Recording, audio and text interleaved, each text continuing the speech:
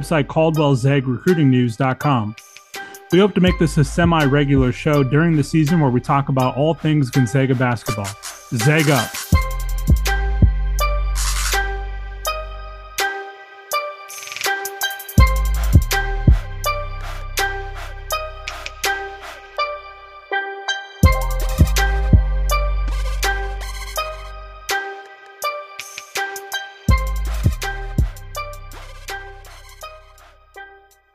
I'm your host, Josh Linky, and as always, I'm joined by the man, the myth, the legend, Caldwell Zag. How you doing tonight, Caldwell? I'm doing good, Josh. How about you? I gotta say, I'm pretty amped up after the exhibition game. Look, we have to take a game like that with a grain of salt. It's not predictive of our future. It's not predictive of tougher competition. There really wasn't much in the way of significant offense being run by Gonzaga during that game. But I will say that it was pretty promising to see a guy like Graham Ike come out and absolutely dominate from beginning to end. Obviously, there's some things he can improve on, namely conditioning. But I think that's something that he's going to get his legs as the season progresses. And I'm just excited. I'm super excited about where we're at and what we're going to witness this season. I think I tweeted out about it that this team shows a lot of resemblance of the 2017 team when you look at, just everything from guard play to the bigs and all that stuff. But I was really excited with what I saw with Graham, and even more excited with Braden Huff just continuing to show, his improvement, not only at craziness, but now in the exhibition. So I can't wait to see these guys against D1 team, see what they're capable of and see what that rotation starts to look like. Program like Lewis and Clark State, they're not Division II, they're not Division III, they're NAIA level, which is relatively low division basketball, but still are a competitive basketball team, and they allow us to actually get a chance to see the guys get out there and work. And I agree. I think one of the most important things that we saw really all evening was Braden Huff kind of just showing that he can get his shot, that he can be an actual contributing member of the rotation.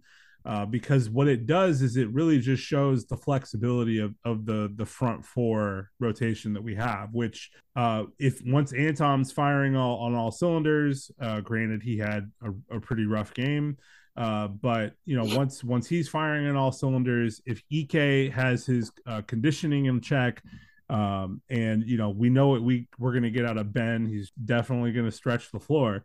But then having Huff who can really do the same thing that Ben can do, but maybe even a little bit higher efficiency on offense, that's going to be a boon to the offense and allow a lot of flexibility for Coach Few.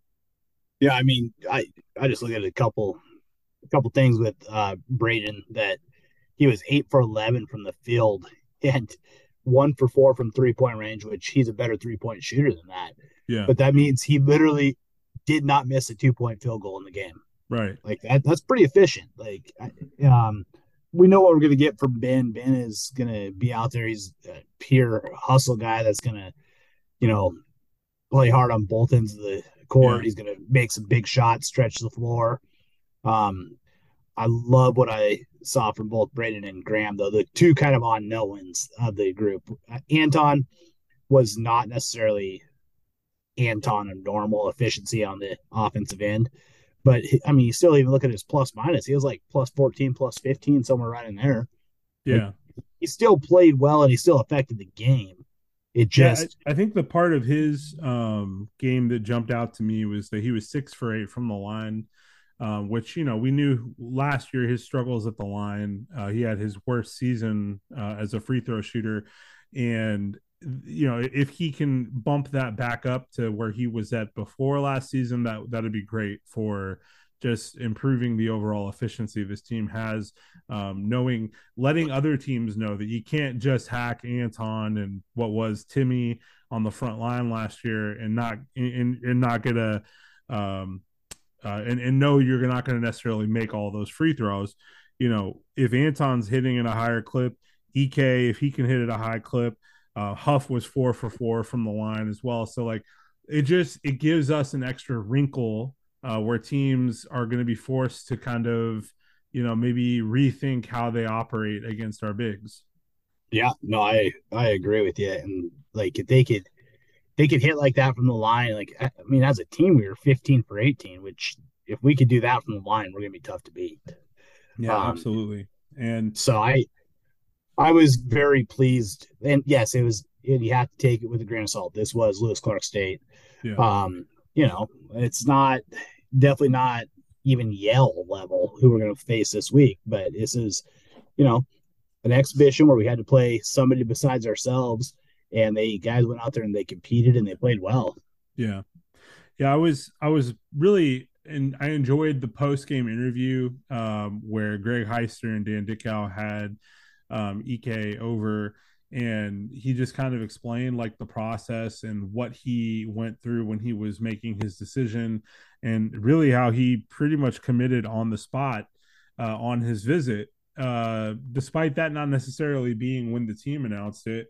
That it shows that he knew right away that Spokane Yeah, was home. He knew that the community was something that he was going to be interested in.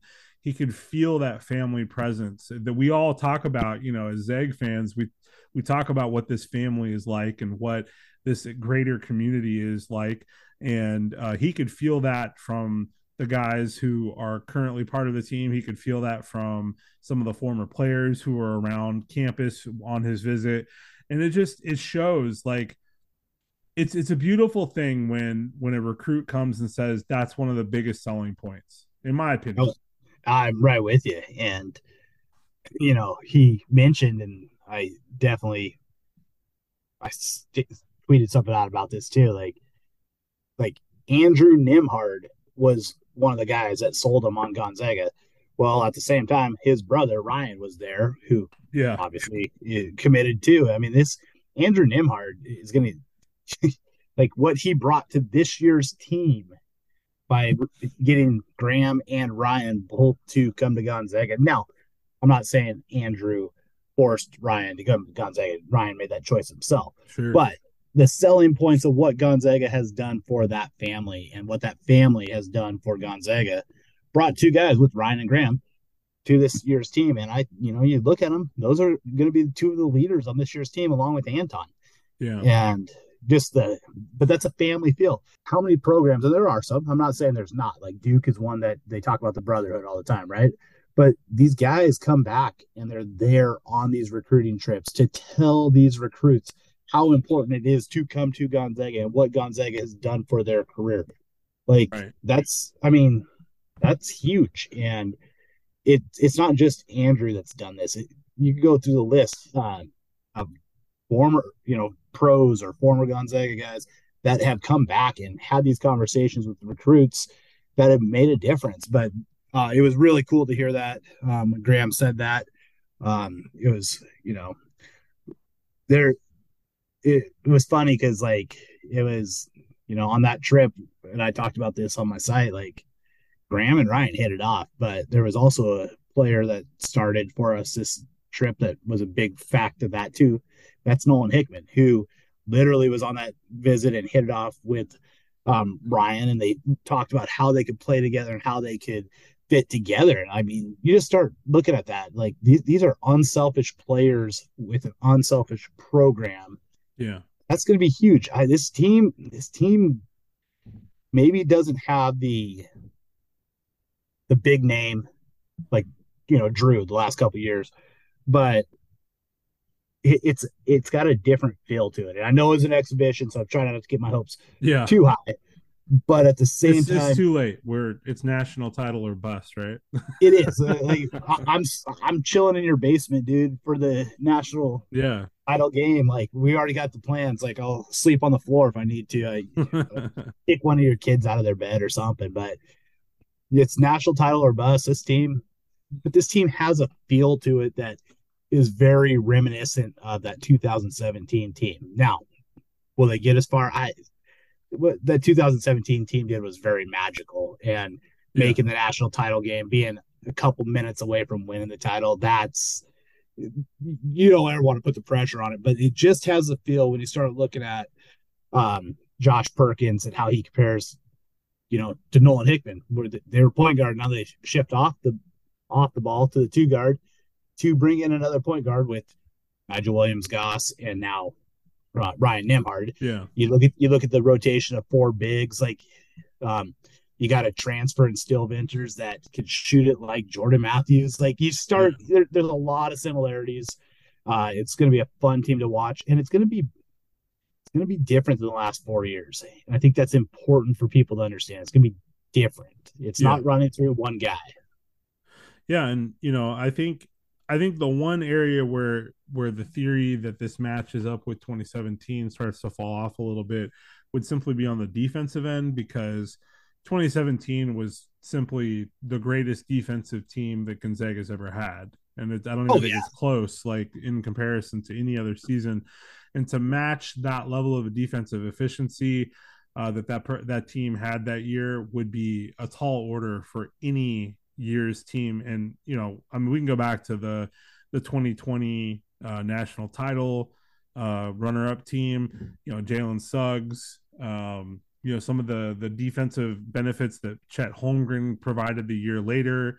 These are things that, attributes that could have lent themselves to really high level, highly efficient defensive teams. But even those teams didn't compare to that 2017 defense. So that's kind of where I have to see it grow, and I have to see it against tough competition before I'm willing to say, okay, yeah, this team's defense has the goods on that front.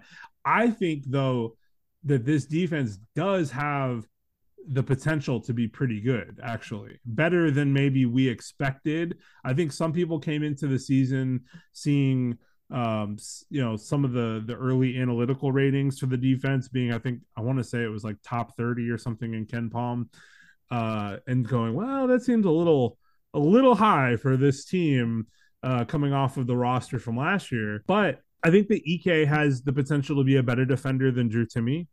I do think that Nolan, moving off guard, has the ability to be a even better defender than he's shown in his career so far. I think Ryan Nembhard is actually going to hold his own at point guard just fine on the defensive end. Anton, obviously, we know that he's one of the best defensive players in the nation. The one thing I do think it'll be interesting to see how it develops is we don't have that true shot blocker. Yeah. And although the team did somehow manage 9 blocks in the exhibition game. I know, I saw that. I'm like, wow, that's actually pretty impressive. So Dusty had 2, which was crazy to think about.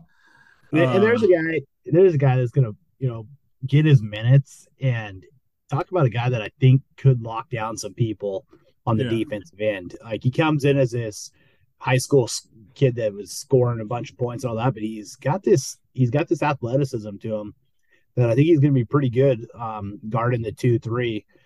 Steele's got a lot of length to him, so I mean there's potential. I definitely agree with you, but I also agree with you that we got to wait and see, because I hear there's a pretty good team we're playing in Maui that will test us a little bit. Before we get too deep into our upcoming schedule, I want to talk a little about our game on Friday. And we're recording this on the Monday, November 6th. We play Yale on Friday, and Yale is a really interesting program because they had a really, really good team last year. And it's interesting because Coach Few mentioned during the post-game interview from the exhibition that we were actually supposed to play Yale last year, but that fell through because of the scheduling agreement late in the season between him and John Calipari. So Kentucky kind of took their place. And as a result, Kentucky ended up playing Yale last year to kind of help out their schedule. And then Yale moved to our schedule for this season. But the thing about that is that this is a little bit tougher mid-major opponent than Mark generally likes to schedule for a season. And what it comes down to simply is that Yale is like a top, they're ranked top 75 right now on KenPom, but they're really more like maybe a top 50 team in the country overall based on the talent they bring back. They bring back 3/4 of what their minutes and scoring were from last year. They've got a guy who could be an all Ivy League player in Matt Noling. They've got one of the best individual defenders in the entire nation, not even just the Ivy League, in Bez Mabang. I may be mispronouncing his name. And plenty of shooting to hang with the more athletic power conference rosters, like what Gonzaga would bring to the table. I I don't want to say that we're gonna, this game's gonna be like go down to the wire or something like that, but Yale has the talent to upset a power conference team in the NCAA tournament. So Gonzaga fits the bill of the exact type of team that Yale is wanting to potentially meet in March. Obviously, a whole lot of work to be done this season for Yale before that could even be done. But I mean, they just dropped 100 points on Vassar tonight. Vassar's not some amazing program or anything. This is, a lower level school, but that just shows that Yale has a whole lot to bring to the table in a very balanced team who can, score as well as defend. No, I fully agree. It'll be interesting to see what Vegas puts the spread on this one at, just because I don't see us winning by 20. Like 10 would be a good win. But Yale's gonna win the Ivy League is my guess. They're gonna Yeah. make they have a legit chance to win a game or two in the tournament. Yeah. Like they have talent.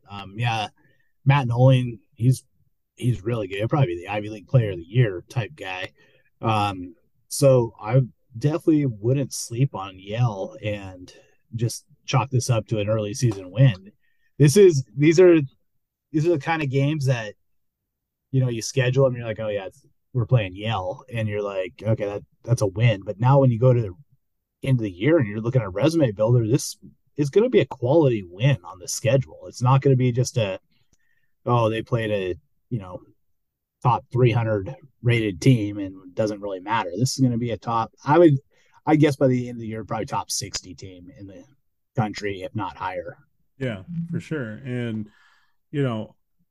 Princeton upset Arizona in the NCAA tournament last year. And a lot of people were shocked by that result.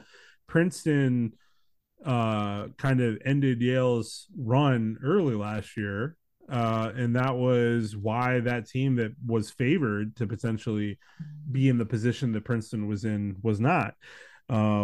So Yale's going to be heavily favored this year in the Ivy League, I think, and I just think, similarly to last year, Kent State had a really tough team, and granted, they didn't really meet all of their expectations that they had set, early in the year. But I remember reminding a lot of people early on in the season last year, roughly the same thing, that hey, don't be shocked if this game is a lot closer than maybe you would think it would be just judging by the name of the program on paper. You can look at Yale, you can say, that's just an Ivy League team, no big deal. We'll beat them probably by 30 points. That should be a cupcake game. This is by no means a cupcake game. This is by no means a program you should overlook. Yale is very well coached. It has tons of talent. A lot of guys who probably could have moved on to bigger programs, through the transfer portal, and instead they decided to stay and potentially run it back with Yale and do something special this year. So yeah, I would not be shocked at all if this comes down to a single digit, maybe even 5 to 7 point win for Gonzaga.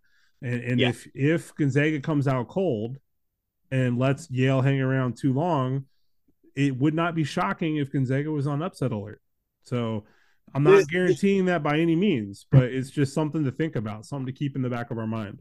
The thing I'm gonna be interested in seeing is how does Yale do against our size? I mean, we actually have a very big team this year. So how does Yale fare against the size If they hold up against the size and they don't let it just get killed on the boards, then they're gonna hang in this game. So it could be something that does impact it, where everything we're saying doesn't matter because our size just dominates a team like them. But and that's I should have probably looked a little closer, but I don't know what Yale's overall size is, but I So do. most of their players are in that like 6'2" to 6'7", 6'8" range, but they actually do have a 7-footer on the roster in Danny Wolf. And in the case of Danny Wolf, I believe he's a He, sophomore. he played 18 minutes tonight, scored 8 points, Yeah. had 10 rebounds. So I mean, you know, Yeah, I mean that's a contributor for sure. yep. So, we'll see how it shakes out. I don't think, granted, our front court is pretty stout. We're gonna have that 4-man rotation that's gonna probably give some teams a little trouble. When you have two 6'10" guys who can run the floor like Braden Huff and Ben Gregg and hit trailer threes, in transition, like that's pretty special. I remember at one Yeah, point during the exhibition, I believe it was like back to back or within like 3 plays of each other. Ben hits a transition three, and then Braden hits a transition three. And that is just a luxury that not a lot of programs have, not even high level programs. There's very few programs in the country that trot out guys with size who can knock down shots consistently. So, uh, agreed. So hey, real quick, and I know we're talking Gonzaga basketball, but I got on here to look at the Yale score, and that yeah, 14, or it's the end of the regulation. Michigan State's about ready to go into overtime with James Madison. Like that just that's tells you insane. anything could happen, man. It's the opening week of college basketball. None of these teams really have been tested other than playing themselves over and over and over. So it just shows you Right. anything can happen. Yeah, I mean, there was several programs today that were, opening night of college basketball that were on upset alert, from North Carolina to Louisville. I believe Wake Forest was struggling at one point. Obviously, as you just mentioned, Michigan State, who some people have said is a shoe-in as a Final Four team this year, and they're going to overtime against James Madison. So that's that's spectacular, and that it just goes to show, really, like at the end of the day, like I love college basketball so much. It is the best sport, in my opinion, collegiate or otherwise.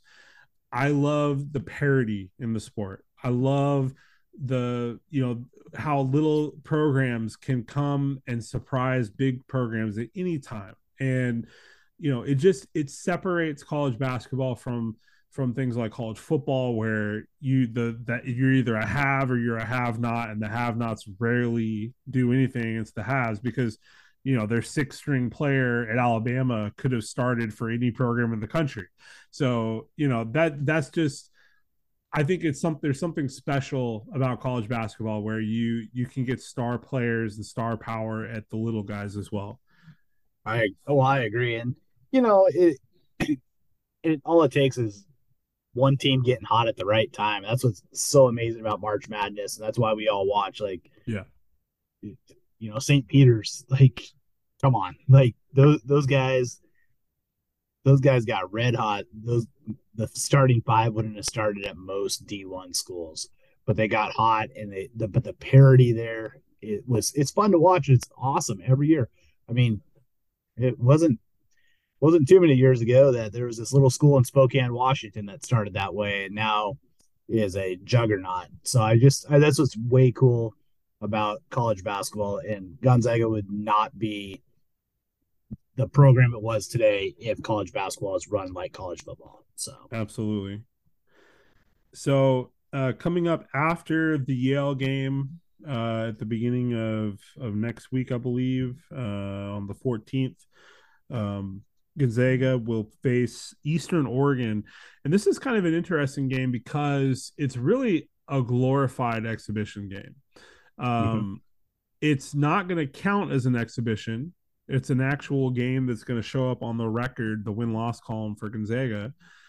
But for all intents and purposes, Eastern Oregon is an NAIA school. They're I believe they're in the same league as Lewis and Clark Yeah, State. yeah, Yeah. So it's this is a game that probably would have shown up as an exhibition in most years, but just because of the way that the schedule was this year and the fact that Coach Few tried to kind of schedule relatively lightly early on in this season, or Eastern Oregon will not count as or rather, it will count as a actual win, assuming that Gonzaga gets through that game, which they should by a pretty manageable margin.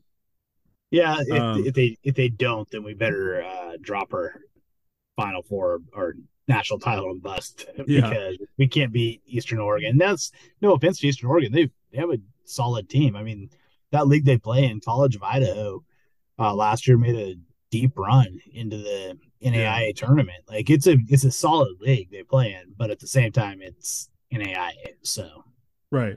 Yeah, it's definitely a departure from the quality of Division I college basketball, or should be a departure most of the time. Um, and then following that up, Gonzaga does not play again until they get to Hawaii and face off against Purdue on Monday, November 20th. So we have, really light schedule, like we were talking about, one Division I game before we head off to Maui, or rather, in this case, Honolulu, to the Stan Sheriff Center. I think there are some people out there who are predicting a Virginia-esque run by Purdue this year, after the 16 seed Fairleigh Dickinson upset Purdue last NCAA tournament, and I don't really feel the same way about Purdue that a lot of people do. Number one, Matt Painter has struggled in the NCAA tournament for years. It's been his bugaboo. He has never been able to leave the Elite Eight, and most years earlier than that. I do like Zach Edey. I think he's a fantastic player for his size, very skilled. Considering the size, he's 7'4" and he's built like a tank. do you see the standing there at 7'4"? This other guy next was like a 5'8". Like, Yeah, Zach Edey's a beast, man. He, but he only. I mean, I don't know how many minutes he played today, but he only scored 16 points. I guess he played 20 minutes, so that's pretty good. So yeah. They played Samford, and he was on. I wouldn't call it a minutes restriction, but he was just they spread the ball around a little bit today, and with good reason. I mean, they beat Samford by what, 53 points or something like that. yeah, Um, they covered the spread. yeah, and and this is, again, I am not trying to knock Purdue at all. I think they are going to be a formidable opponent in that first game. I have circled that game as a likely potential loss for Gonzaga, like out of any of the non-conference games all season. Um, and for good reason. Purdue is going to be one of the most efficient teams in the country. Zach Edey is going to challenge for National Player of the Year. Um, and I do actually think Matt Painter is a really, really good coach, despite his NCAA tournament hiccups over the years. I also think they have better guards than what most people realize. I like Fletcher Loyer. I think he's a really good shooter. Lance Jones, also pretty solid player overall. I think that overall the depth for Purdue, the issues maybe on the wing for them might come into play as the season progresses. Last year in the PK 85 in the preseason tournament, Purdue caught everybody off guard and came out and just dominated Gonzaga from Yep. opening tip until finish. And it was kind of like a wake up call for a lot of Zag fans early on in the season as to what the potential for that team might be. That being said, I think Gonzaga has the opportunity to do something very similar to what Purdue did last year to us, and kind of pay them back, give them a little revenge game, because Gonzaga is not really on the radar for a lot. Even though we're preseason 11th in the nation, a lot of people are writing Gonzaga off as just kind of being like, they're going to be okay, but they're not going to be a national title contender. They're not a Final Four potential So team. that's what I was gonna say. I saw somewhere, I think it's CBS Sports, not a single person picked him for the Final Four, and I'm like, that's not a normal year. Yeah, right, Sounds like exactly. it. And So I kind of feel like in some ways there's going to be a chip on the shoulder for Ek, for Watson, for Nemhard. These guys are going to look at that and they're going to say, and look, Anton remembers very clearly what happened in that Purdue game last year. Ben right, Gregg and Nolan Hickman remember very clearly what happened in that game last year. They're going to want to make sure that everybody on the team knows this game is extremely important yep, for us because there's a statement to be made, and absolutely. the roles have been reversed a little. Gonzaga is going to be the underdog heading into that game, whereas last year it was the opposite. And I think that the Zags will be ready, and I honestly am starting to feel and believe that this team could make a pretty good run in Maui or Hawaii. Um, regardless of the fact that the Maui field is one of the Loaded. best that's ever been in that tournament.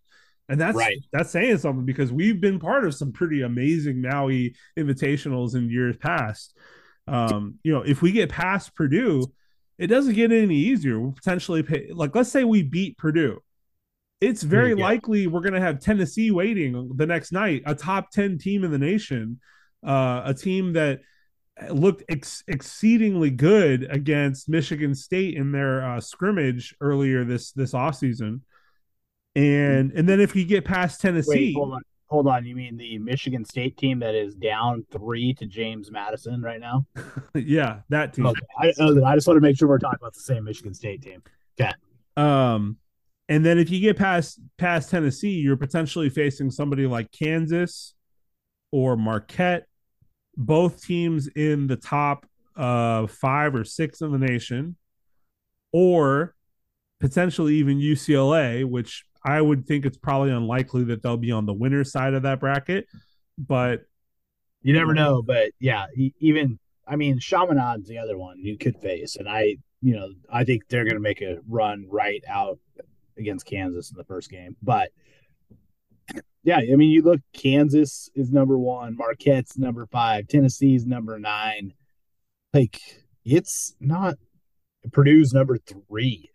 I yeah, mean, we are what like we're ranked 11th and we're the 5th highest rated team in the tournament. Like, right, what the heck? It's a loaded Maui field, and I yeah. think you get a win against Purdue, you got a chance to get Tennessee. All of a sudden, you got 2 top 10 wins. If it If you can get hypothetically, through both of them, if yeah. you get through both of them, and then you go play Kansas, most likely, or Marquette, both of them dang good teams. You could end up with 3 top 10 wins coming out of Maui. If Like, Gonzaga was to sweep Maui and end up you with those 3 wins, you solidify the shot at a number 1 seed, and yeah, yeah, so I absolutely, mean, but that's, and I'm not saying that's going to happen. I'm just talking hypothetically if yeah. it were to happen, because there's a The lot of opposite of that could happen. Gonzaga could lose to Purdue, end up having to play Syracuse, and then maybe Chaminade or UCLA to close it out. And that's not as pretty of a picture by no, any means. But again, this team, we don't 100% know what to expect right now. And, we're just kind of like flying off the cuff, going with our gut, trying to predict some potential finishes, through this process. yeah, absolutely. So And, it'll be fun to watch. That Maui invite is loaded. If you have plans over Thanksgiving, you probably should just change them and sit at home and watch basketball nonstop. So yeah, absolutely. I think to close out this episode, I'd like to just kind of discuss a little bit about where Gonzaga is currently at in recruiting on Zoom Diallo. He is coming up with a decision in the near future, probably within the next couple of weeks. He's hinted at the early signing period as kind of just being his rough time frame. And granted, he's hinted at multiple time frames for a commitment before, and it has not happened. So we'll see what happens with that. But it appears that he's down to really the 4 West Coast schools: Washington, Gonzaga, obviously, Arizona, and USC. Um, and it's probable that he ends up in the old Pac 12 for now. I guess you want to call it the old, I don't know, whatever it is. The new Big Ten. Uh, I, you I'm know, gonna I'm gonna make a bold prediction right here that Zoom ends up on the West Coast somewhere. That's wow. about that's I mean that's You as bold, listen, ladies and gentlemen, you heard it here first. that Caldwell is has as predicted Zoom Diallo to the West Coast. that is as bold as I get. I think Louisville's out of the running. If they were in the running ever, it was before tonight, almost getting beat.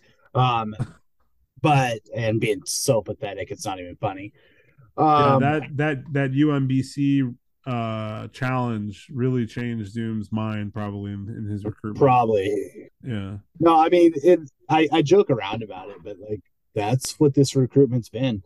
Like, Yeah. if you're on my site, I maybe made a comment this last week that I don't know if there's enough whiskey to get me through the end of this recruitment. So I it's been up, down, all around, and but I think this is an important point that is we don't always talk about is we're talking about a high school kid here, Yeah. and you got all of us grown adults like living and breathing on every Yeah. move this kid makes. He's It's making a it's life like change, it's like a soap opera for us middle-aged dudes who love to talk about college basketball. right? Who know everything about it, Yeah. and we're making these life decisions for the kids. So I mean, as tough as it is, like we do have to remember, like what is Zoom in the grand scheme of things? Where does Zoom see himself? Yeah. Does he see himself as a one and done guy? Right. A guy's going to come in, step in, start from the get go, and be in the NBA next, after next year. If he does, there's a program that fits that. He sees himself as a guy that's a 2 to 3 year in the program building, then being an NBA guy. There's a program that fits that. If he sees himself wanting to make a lot of money, there's a program for that. Yeah. If he sees himself wanting to play at a program that's going to fire their coach before he gets on campus, there's even one of those in this recruitment. So, I mean, it's what does Zoom want? And does he want to stay at home? I mean, there's a program in his backyard. And then if you want to get a little bit out of your backyard, there's one 5 hours away. So, I Yeah. mean, there's a little bit of everything in this recruitment. Every program has a selling point. I think one of the things that you and I briefly touched on before is on social media, people were freaking out because UW and Arizona came and visited him, Arizona on his birthday, all this stuff. And you got to understand, Gonzaga's been in this game from the get go. Yeah. We have been on Zoom from day one. We have put a lot of time, we put a lot of effort. Some of these other programs are playing catch up, and will they catch up? They might. And he might choose one of the other programs. Um, but we put a lot of time and effort just because it wasn't blasted all over social media that we visited him on his birthday or visited him this week before he makes a decision. We've put the Yeah. time in. Gonzaga has done everything in their power. Not only, you know, I can have promise you that 17, 18, 19-year-old dudes on their birthday would rather be doing other things than having a conversation in their living room with Tommy Lloyd, Mark Few, Mike Hopkins, whoever. Zoom probably wanted to hang out with his family, his friends, do some cool stuff on his birthday. I don't really think it's Grant. I don't know. Maybe he did want to have conversations with coaches on his birthday. Maybe not. I don't know. In the day, the point that I'm trying to make is simply that it doesn't matter what we think or feel as fans, no. because at the end of the day, the right guys are going to come to Gonzaga. That has always been the case, and it always will be the case, assuming that Gonzaga continues on the trajectory it's on now and has been on for the last 25 years. Yep. So, I will continue to trust our coaching staff. I will continue to trust Mark Few, who kind of, I think, knows a little bit about what he's doing to run the So, program. Maybe. sometimes, Yeah. he Sometimes. has he ever had a losing season? Uh, I mean, I gotta go back one by one through 25 years to figure that out. Hold on. Oh, he hasn't missed the NCAA tournament, let alone have a losing season. Yeah, he's we every year it the sky's falling Yeah. at Gonzaga, and the sky's not falling. Yeah, I am excited about the team we have right now in this season Well, to and watch it if you come want to, together. but you even want to talk recruiting, who do we lose off this year's team for next year, right? Right. And that's a good point. And that's something that you've talked about on your side a little bit. Um and I think people need to just kind of step back and think about roster construction for a moment. And who does Mark Few like to start from on day one? Well, he likes to start experienced, known commodities at guard who he can trust to run the system, to be a coach on the floor, to be, the guy who's going to orchestrate the pick and roll and ball screens and everything he likes to do in his system. And um, if Ryan Nemhard is available to come back next season, then Ryan Nemhard is going to be the starting point guard at Gonzaga, no matter who else decides to come and join him on that roster. On Well, and if how conversely, about how about this? How about if Nolan Hickman comes back? right. I was going He to has the say, opportunity to. conversely, if Ryan Nemhard does not come back, but Nolan Hickman comes back, well, Yep. Nolan Hickman will be in a fourth year on Gonzaga's system. He has experience as a point guard in the system already, and he will have spent a year tutoring under one of the best point guards in the nation in Ryan Nemhard. That to me sounds like the perfect pedigree for a starting point guard next year. So, I no matter what happens, or let's say both of them come back, both Nolan and Ryan come back next year.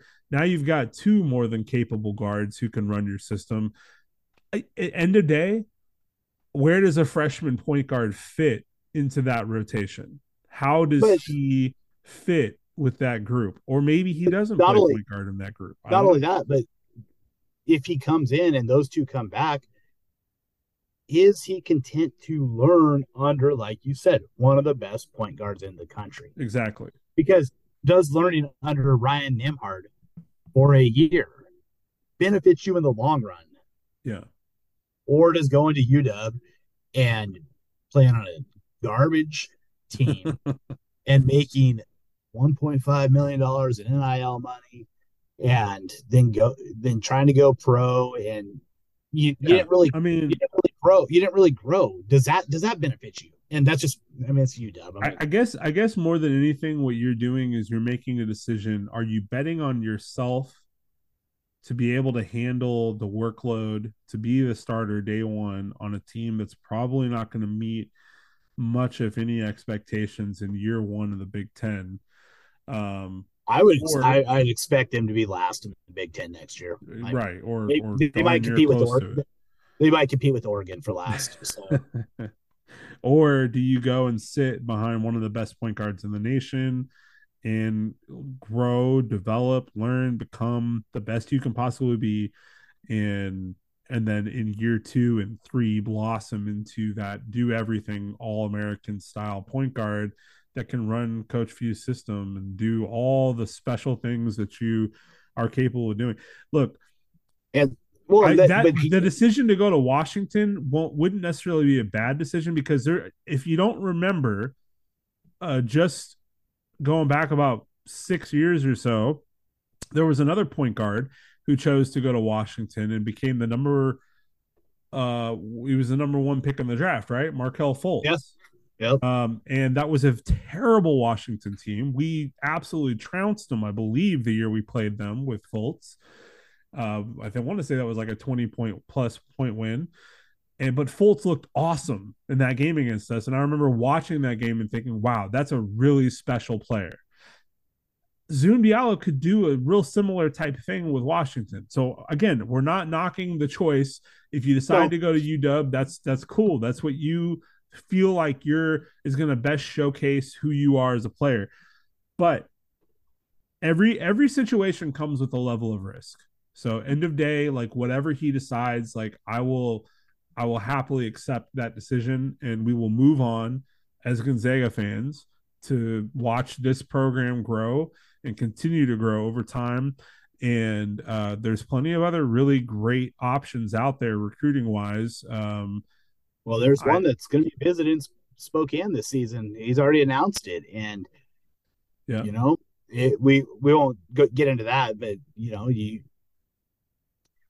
and I both know who we're talking about, and anyone that subscribes to my site knows who might end up being a 2024 guy. We don't know. yeah, He's got potential, and that dude has a lot of Jalen Suggs in him, and that's what I'll say right there. And Jalen Suggs is one of the few freshmen that can was able to come in and carve out playing time. So right. I, So but there's plenty of great things. And here's the thing that man, I have to talk people off the cliff a lot of times, but it's all good. It's part of what I do. Um, like we're talking about fighting over top 20 kids in the country. It's going to be tough. yeah, Like, period. Like you're talking going against Arizona, USC. They're both top 15 teams in the country this year. Throw UW in who has a ton of money. Those are tough recruiting battles, right? yeah. Well, and the guy you just mentioned, Jalen UNC, Suggs, Baylor, Houston. yeah, Oh, yeah. the guy you Jalen just Suggs, yeah. mentioned, Jalen Suggs, his decision was much later in the process. If you all don't remember, when we were recruiting him, so like as much as people have panned the length of time it's taken Zoom Diallo to make a decision, just want to throw that out. Like there are other guys, Chad Holmgren, who took a long time to make their decision and ultimately chose to be Zags. Yep. And was there some question marks there? Maybe a little bit, but I think we all kind of knew like all along that the Zags were kind of leading in those recruitments. And in the case of Zoom, there's definitely been times where we felt like Gonzaga was leading too. Now, do we feel like we're going to land Zoom in the next? I don't know. I probably wouldn't say so right now, but anything's possible. I still think Zoom's making his mind up. We'll see. But like I said, I gave you my prediction. He was going to end up in one of the West Coast states, That's and insane. that's what I got right now. It's either going to be California, Arizona, or Washington. He's at least not going to Oregon. So there we go. And then he ends up at Florida State. No, I'm just kidding. that's where his recruitment has been. It's something's gonna happen. It's gonna be out of left field. We're all gonna have a laugh about it, and then we're gonna enjoy this season because that's what we do as Zag fans. Exactly. So and that's what I'm excited for. And we kick off on Friday against a very good Yale team, and it's going to be a good ride this year. Like it's always a good ride. Like, but here's some other bulletin board material. We weren't picked to win the West Coast Conference. You know, this team's going to be motivated, and you go into play Purdue and they whooped you last year. There's going to be motivation. There's a lot of motivation for this team. The schedule is tough from Maui on, but Yeah. this team, I can't wait to watch it gel. Yeah, absolutely. I'm excited to see how the season progresses. As excited as I've been in a long time just to really see how it all comes together. All right, folks, that wraps up another episode of the Zagaholic podcast. I've been your host, Josh Linky, and as always, I'm joined by Caldwell Zeg. Thank you for joining us, and Zeg up. Go Zags.